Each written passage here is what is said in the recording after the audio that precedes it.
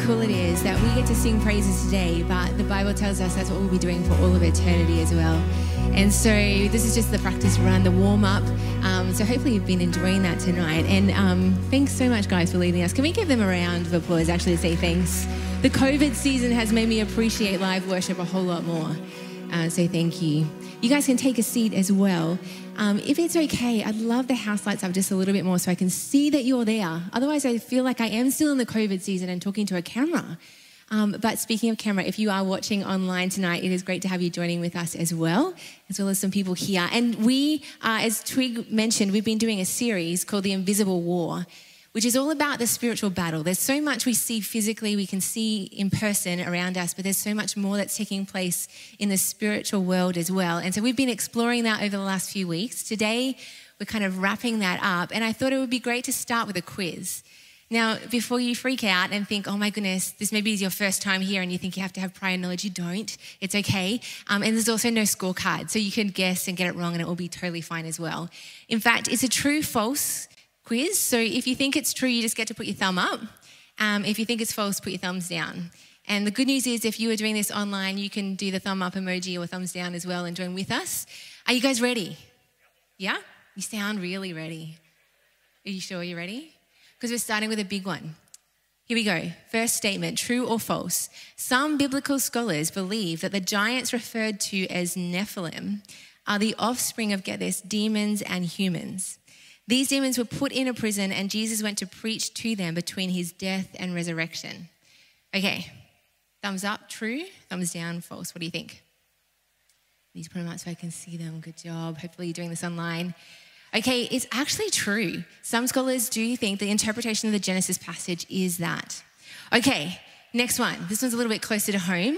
The Broncos have been under severe spiritual attack this year.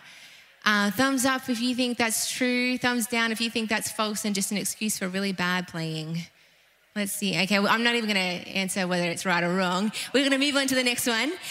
Angels sometimes disguise themselves as humans, and many of us have probably spoken to an angel at some stage in our lives. What do you think? True? Thumbs up? False? Thumbs down? Okay, it's actually true. How about this one for the last statement? Animals, for example, pigs or possibly even cats, can be possessed by demons. Maybe you've been thinking that your household pet at home. Thumbs up, true. Thumbs down, false. True.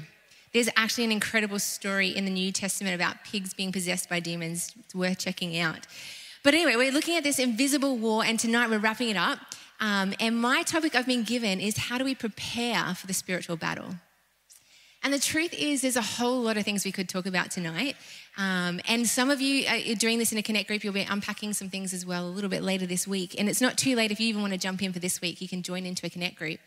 But I want to deal with some topics tonight, some misunderstandings that we have about Satan and the spiritual battle, that if we can grab a hold of them, actually help us to prepare better for the spiritual battle that we engage in. So there's a few to go through, but I want to move quickly tonight, so hopefully you can stay with me. So we're going to kick off with the very first misunderstanding, and that is that because Jesus is more powerful, Satan can't really hurt us. Because Jesus is more powerful, Satan can't really hurt us. Now, to illustrate this understanding or misunderstanding, I'm going to ask two people to help me out. Now, I've done this really bad thing and I haven't actually asked them yet, so they don't know. But I'm just wondering if Jono and Twig, if you mind coming up on stage, that'd be really great. Twig, you can stay over this side, and Jono, if you could stay over this side because we've got to be COVID safe. But these guys are about to do a push-up competition. How great is that? So what we're going to do before you get started, though, we want to see how you think they'll go. So I'm going to give you a chance to cheer to see who you think is going to win this push-up competition. So if you're thinking it's going to be Jono, you need to let us hear some noise. Jono, could be. What about Twig? If you think it's going to be Twig, let's hear some noise for Twig. It's an even competition right now, even from their cheering. So guys, no stress. This is the real deal push-up though. So from toes and hair, yeah. you got it. So the other thing you have to do is you have to stay with my count. Okay, so we're gonna count down from 3, and then every time I count, you need to do a push-up, and we'll just keep going until one of you stops. And the person who stops first is the loser. Okay, here we go. Of push-up competition. All right, ready? You go. Oh, jack it off. He's getting serious now. Good. All right, 3. This is a good start. It's not the best surface to do push-ups on. Sorry about that. 2, 1, go. 1, 2, 3, 4, 5, 6, 7, 8, 9, 10, 11, 12, 13. I got competitive, guys. 14, 15, 16, 17. One of you has to lose. 18, 19, 20, 21, 22. I think, Jono, you've missed one. But that was solid effort. Can we give them a round of applause? Mate, you guys are awesome. I owe you chocolate or something after that. Yeah, definitely. Later I will. But thank you. Congratulations, Twig, for winning the push-up competition, and Jono for coming second place. If it's any consolation though, Jono, if it was you and me having to do a push-up competition now, it would be a whitewash. You would have won it hands down. I can't even do girl push-ups at the moment. So that's with on your knees. So really what matters in competition is who you're competing against, right? When we talk about the spiritual battle, we talk about the fact that God has all power. He is all powerful. He is incredibly powerful. He's more powerful than anything else. But often the assumption is that because God is more powerful than Satan, that Satan can't actually hurt us. But the truth is that God is more powerful than Satan, but Satan is more powerful than us. Satan actually does have power in this world. He's extremely powerful. And in fact, we can read lots of times in the Bible about the power that Satan has. And there's one particular place I want to have a look at tonight with a guy named Job and the story of his encounter with Satan as well. In fact, the book of Job outlines this, and it starts with Satan talking to God and saying to God, Job only loves you because nothing bad ever happens to him. So let me have a go at him. And in fact, that's what Satan does. He sets out to attack Job in various ways. And along the way, we discover some things about Satan. We discover that Satan has power over people. He has influence over people. He can provoke action in people. We read it actually in the very first chapter of Job. In verse 13, it says, one day when Job's sons and daughters were feasting and drinking wine at the oldest brother's house, a messenger came to Job and said, the oxen were plowing and the donkeys were grazing nearby, this kind of idyllic day, and the Sabaeans attacked and made off with them. They put the servants to the sword, and I am the only one who has escaped to tell you. So Satan has actually influenced behavior, provoked to action these people who've come and stolen Job's donkeys and cattle and killed some of his servants. So Satan has power over people, over influencing over people. But we read on that Satan also has power over nature. Because while this servant is actually talking to Job about what's happened, we read in verse 16 that another messenger came and said that fire fell from the heavens and burned up the sheep. So Satan has power over people, can influence that. He has power over nature. But we read on that Satan even has the power to cause death. In verse 18, while this second messenger is still speaking, yet another messenger came and said, your sons and daughters were feasting and drinking wine at the oldest brother's house, when suddenly a mighty wind swept in from the desert and struck the four corners of the house. It collapsed on them, and they are dead. This misunderstanding that because Jesus is more powerful, Satan can't really hurt us has massive implications for the way that we engage in the spiritual battle. It's important that we don't underestimate Satan or misunderstand our need for a greater power at work in our lives. The truth is, when we're engaging in the spiritual battle, we need to understand that we are desperately in need of God, the one who has all authority, for his power to be at work in us and on our behalf in our circumstances. We need to be aware of Satan's power and not underestimate him, but also aware of our great need for God to be at work in us. The second misunderstanding is this: because Jesus has won the battle, his will always be done. Because Jesus has won the battle, his will always be done. If I was to ask you tonight, who is the God of this world, what would you say? I think most of us would say God or Jesus. Some might even use some theological term for God like Yahweh. But this isn't actually what the Bible teaches. In fact, what it says might actually be pretty confronting for us, because the Bible tells us that the God of this world is actually Satan. We read this actually in several places. In 2 Corinthians, it tells us literally those words: Satan is the God of this world. In Ephesians, it talks about Satan being the ruler of the kingdom of the air. In John, it talks about Satan being the ruler of this world. So the Bible is very clear that Satan has power in this world. He is the God of this world. But at the same time, the Bible actually also tells us something incredible about God. In fact, Jesus himself said in Matthew 28 that all authority in heaven and on earth has been given to me. So how do we reconcile this? How do we reconcile the fact that Jesus has all this authority, but Satan is the God of this world? Well, to help us understand that a little bit tonight, I want to use some diagrams just to explain a little bit more. In this first diagram, we can see that Jesus has been given all authority on heaven and on earth. You can see that. He's above all things and he has authority over heaven and over earth. But when Adam and Eve, the first people that God created, sinned, when they disobeyed God, and because of their disobedience, Satan became the God of this world.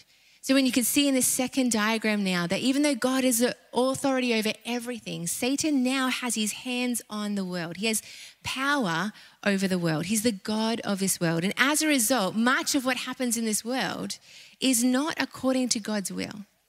We don't have to look far to see that. We see evidence of those things in our life, the brokenness and the pain in our world.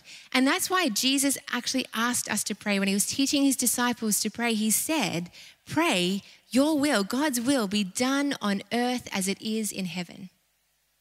Our job is to pray that God's will would be done on earth as it is in heaven, that Jesus will exercise his authority, he'd exert his authority over and above, override Satan, his attacks, override sickness and evil and death and even the hearts and minds of men and women, so that God's will would be done here on earth. And so when we see this third diagram, you'll see this is what it means, that God, who has authority over all things, would actually assert his authority over Satan's power in this world, and he would actually bring change. He'd cause change. He would work and act and move on our behalf. When we pray for God's will to be done, we are literally asking God to assert his authority over the power of Satan in this world. To help you understand that a little bit in this context, my job here at the church predominantly, I'm the children's pastor, which means that I work in all the programs relating to children and oversee that. My hands are on the children's programs. I have power over what happens in those areas. But my boss, Nathan, is the senior pastor of this church. So it means he has responsibility for all the programs that happen here at this church, all the activities for all people of all ages. We call them ministries, and he is in charge of all of those things. At any given day, even though I have power to control what happens in the children's ministry, Nathan can assert his authority over and above that and come in and say, actually, no, Trish, we're going to do this a different way. Now, Nathan, out of his goodness and kindness, rarely ever does that, but he has the authority to do that. And when we're talking about God having authority over and above Satan, we're saying that Satan has power in this world, but God has an authority over and above that. And when we're asking God to do his will on earth as it is in heaven, we're asking him to speak into that, to move into that space. There was a man who was heavily involved in churches for a long time, very experienced, very capable guy.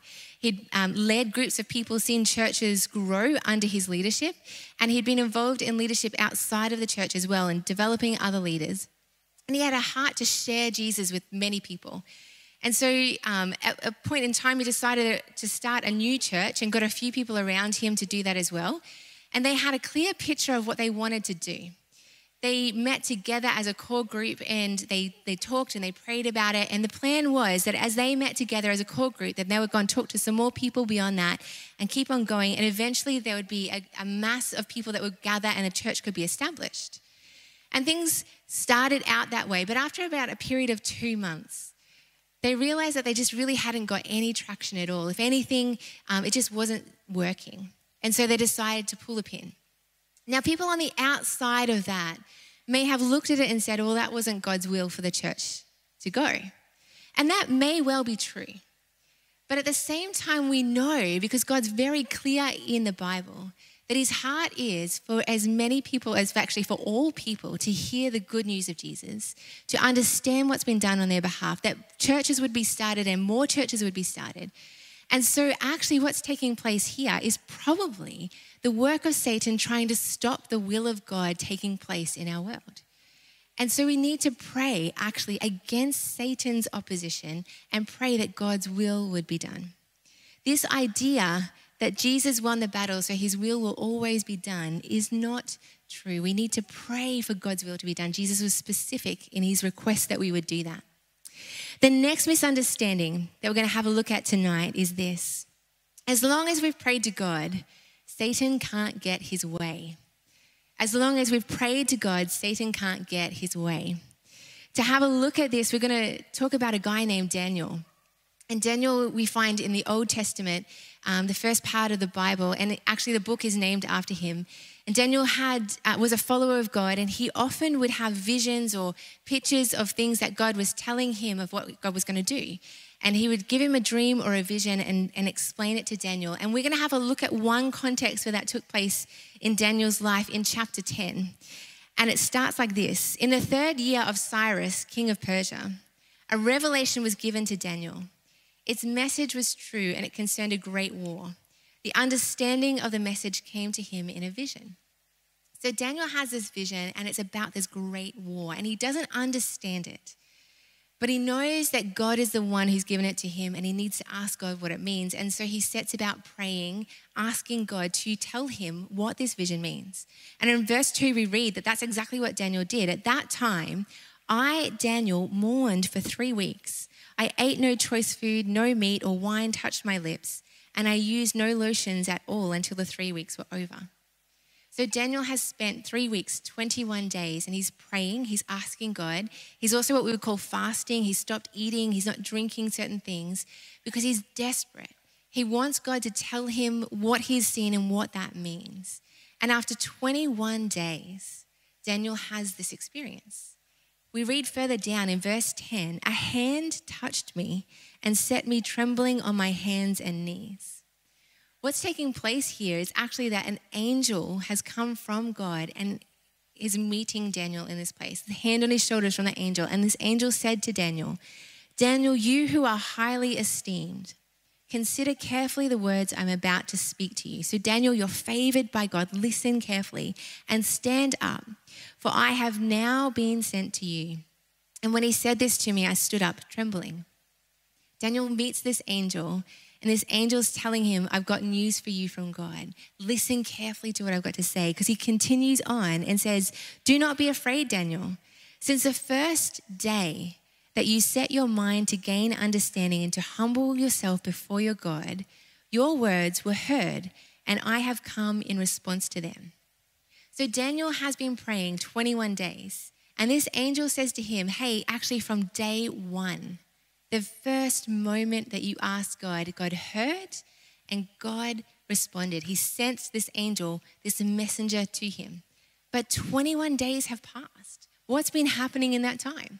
Well, he goes on to say, but the prince of the Persian kingdom resisted me for 21 days. Now, when he's talking about the prince of the Persian kingdom, he's not talking like Prince Harry. He's actually talking about a demon who has been given special, like this particular territory to reign over, to have power over. And this demon has been fighting the angel for 21 days, keeping him from getting to Daniel to tell him this message. He goes on to say that then Michael, one of the chief princes, one of the chief angels in God's army, came to help me because I was detained there with the king of Persia. So God is actually in this battle. He's sent one of his chief angels to come to continue the fight. So this angel can actually make his way to Daniel and then finally give him the message that Daniel had been praying 21 days for. Praying once doesn't just mean that Satan won't get his way. We're actually to keep on praying. A friend of mine actually was speaking about this very text, this passage once at a church. And after the service, a man came up to him to explain that he had been a little while before diagnosed with a very severe illness. And upon the diagnosis, he'd asked God to heal him, but nothing happened. And so he assumed that God said no. And that was it. He asked once and let it go. But after sitting there and listening and understanding that actually we're to keep on praying for our breakthrough. We're not to pray just once and then let it go, but we are to keep on praying. Part of the reason at the end of this series of the Invisible War is to do these 10 days of prayer is because we realize prayer is not a momentary thing. Prayer is actually the lifestyle God's called us into. The Bible's very clear that prayer is incredibly powerful and that we are to keep on persisting in prayer and asking God, who is not a harsh judge, but a loving Father, to move and act, to exert his authority and to break into this world and to do incredible things in our circumstances and situations. So to keep on praying and not pray just once, but pray often and always.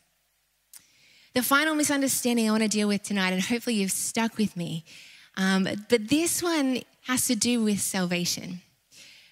Because Jesus defeated Satan on the cross, all people will spend eternity with him. Because Jesus defeated Satan on the cross, all people will spend eternity with him. The Bible says at the very beginning of time that God created Adam and Eve. And they were given this life in the garden that was beautiful. They had this freedom. They were given responsibility to care for creation. And they had this relationship with God, which was amazing. But they had one thing that they had to follow, one rule. And Satan picked that one rule and came and tempted them and caused them to doubt God. And eventually they disobeyed God. And in that moment of disobedience, what happened was that Adam and Eve became captives. They were held hostage to Satan, the god of this world.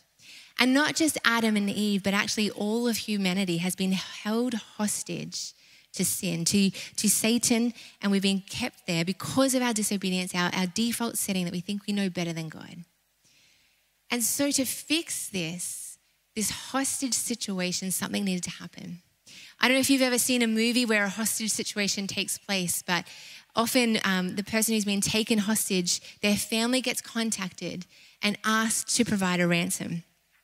And so maybe it's $5,000, actually it's probably millions or billions of dollars these days, but the family gets contacted and said, you need to give money.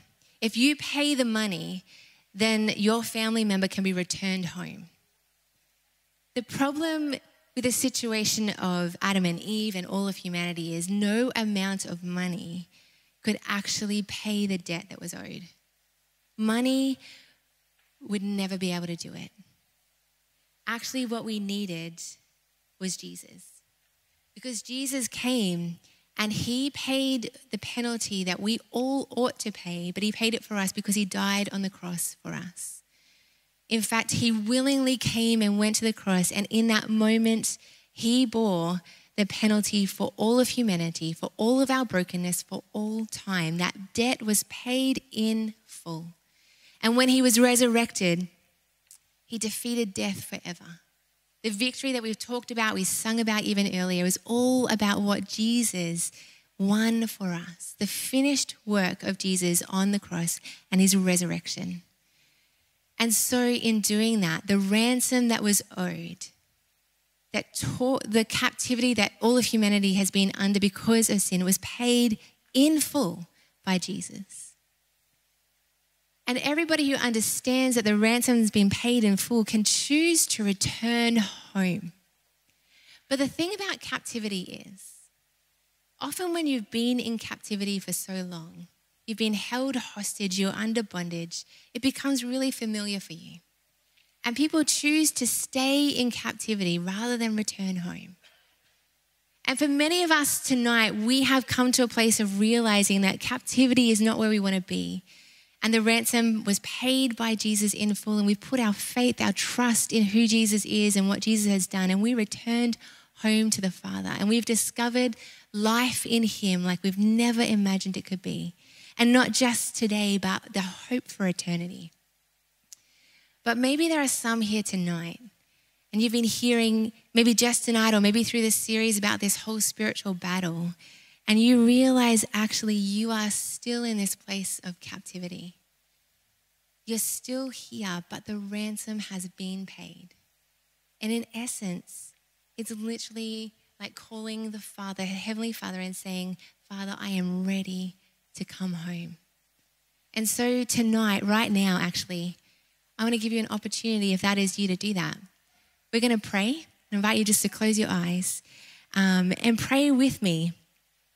If this is you and you're in that place of captivity but you want to come home tonight, you can simply just repeat these words in your heart and in your head, just where you are. Father, I want to come home to you. Thank you, Jesus, that you paid for my brokenness, for my sin. I put my trust in who you are, in what you've done. I actually throw my life into your hands, and I choose to be a follower of you and to have my hope in you now and forevermore. Amen. It's the best decision you can ever make, actually, to come out of captivity into the wide open spaces of life in Jesus. Many people here in this place have known that for themselves. We'd love to talk to you about it if you've decided that even tonight, to give you more information about what that is. So if you've come with someone you want to talk more, please do that. But as we finish tonight as well, I've been so aware, even in my own personal circumstances, but I know even talking to others, that the battle wages, and often we grow weary in the praying. But God calls us to pray and keep on praying. We invite you to be part of the 10 days of prayer that we're going to do. But even right now in this moment, we're going to sing a song that's all about what God has done for us. That we're not alone in the battle, but he's with us, but also he has won the battle for us. And I want to encourage you, if you're in a situation that you just want someone to pray with you about, well, we'd love to pray with you even during this song. So I invite you to stand to your feet. And the band's going to lead us in this song in a moment's time. And as we sing, if you would love prayer, you come and pray. But I'm just going to pray for us really quickly now before we sing as well. God, I thank you so much that you're good and you're kind and you're full of love. In fact, that's what we learn even more in this battle, is that you've made a way for us when there seems to be no way. And so for each one of us here tonight, even as we sing these words, I pray you remind us of your goodness. Remind us of what you've done for us. And if there's certain specific circumstances, God, that we are longing to see you move in, I pray that we'd have a boldness and courage to actually come and to pray and to seek you and keep on seeking you for breakthrough. We thank you, great God, for who you are. Amen. Let's sing and worship together. Father, they're powerful words as we sing that tonight. Just that understanding, that knowledge that you're with us, great God. And I know you've just been impressing that so much in my heart lately, the promise of you, the fact that you'll never leave us nor forsake us. And in those times of difficulty and trials, where circumstances come crashing up against us, thank you, great God, that you are with us, great God. We thank you for your promises. We thank you, Lord, that we can lean in on you. We thank you that we can trust you. And yes, there's a spiritual battle that rages. Yes, there is an invisible war. But thank you, great God, that we are on the winning side, that we don't need to be fearful or concerned or worried, great God, because we know victory is in you, great God. This is why we worship and honour you, Father. And so we thank you, Lord, that we walk in that victory this very week as we go out, as we head back to whatever we need to do this week, great God. We walk in the victory of you. We thank you, Father. You've made a way. You've made a way for that. And so we thank you for it, great God. We love you, Lord. We worship you and we honour you in Jesus' name. Amen. Amen. Hey, very good to have you joining with us online. So good to have you here as well. If you would like prayer at all, feel free to come and see us afterwards, or you can email us if you're watching online as well. But God bless you. Whatever you're doing this week, I really pray that God might use you this week. Whatever you're doing, may He really use you to have an impact wherever you are. God bless you. See you next Sunday for our anniversary service. See you then. Well, thanks for joining with us for our service today. If you sense God speaking to you, we'd love to help you on the journey of faith. You can reach out to us by emailing hello@bridgeman.org.au, or if you have a prayer need, don't forget to email us at prayer@bridgeman.org.au, and we'd love to pray for you. Thanks so much for sharing with us today, and we look forward to connecting with you again soon.